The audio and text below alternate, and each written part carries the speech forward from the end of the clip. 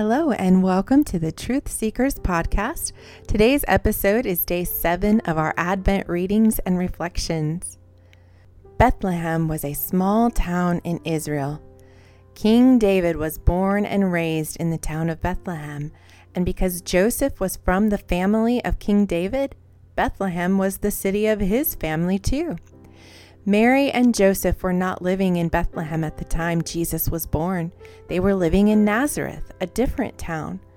But Caesar Augustus, the Roman ruler who ruled all of Israel at that time, called for everyone in the Roman Empire to return to the city of their family to be counted.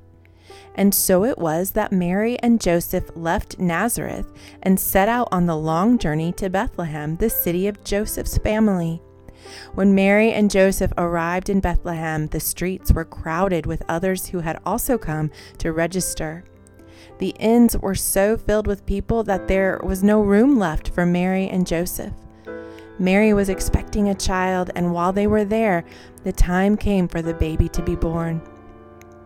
They searched for a place to stay, but there was no room anywhere. Finally, near the edge of town, they found shelter in a stable. A stable is a building where animals are kept, animals like sheep, horses, and cows. There, among the animals, Mary and Joseph were able to rest. And in that stable, Mary delivered her firstborn child, the Son of God. She wrapped him in cloths and placed him in a manger filled with hay. The prophets had spoken hundreds of years before of a Savior who would come and save his people from their sins, a Savior whose kingdom would never end. In fact, a prophet by the name of Micah prophesied hundreds of years before Jesus was born that he would be born in the town of Bethlehem. Micah said, "But you, Bethlehem, though you are small among the clans of Judah, out of you will come for me one who will be ruler over Israel, whose origins are from of old, from ancient times." God had revealed to Micah that the future king would come from Bethlehem, and so on that quiet night in Bethlehem, the prophecies were fulfilled in a tiny baby boy who lay sleeping in a manger. Who would have imagined a king being born in a lowly stable, surrounded by animals? What king would be born in such a humble place? Only a king who had come to save those in humble places. Jesus was born in a humble stable to poor and humble parents, because that's the kind of king he is. He is not so proud and far away that he doesn't know what it's like to be poor and humble and in need. Jesus came to save those in need, and he can identify with our needs because he became like us. Jesus is a humble king, a king who has come to serve and save.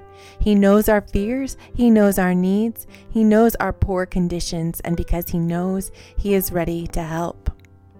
Psalm 99 says, "The Lord reigns, let the peoples tremble. He sits enthroned upon the cherubim, let the earth quake. The Lord is great in Zion. He is exalted over all the peoples. Let them praise your great and awesome name. Holy is he, the King in his might loves justice. You have established equity. You have executed justice and righteousness in Jacob. Exalt the Lord our God. Worship at his footstool. Holy is he." Dear Jesus, we thank you that you are a kind and loving King who knows exactly what we need. We are poor and needy. We are broken and humble. We have been bound by sin and darkness, but you were born right in the middle of our darkness. You came into the world on a quiet night in a lowly stable to meet us right where we are. We thank you that you know our needs and you are ready to give us what we need.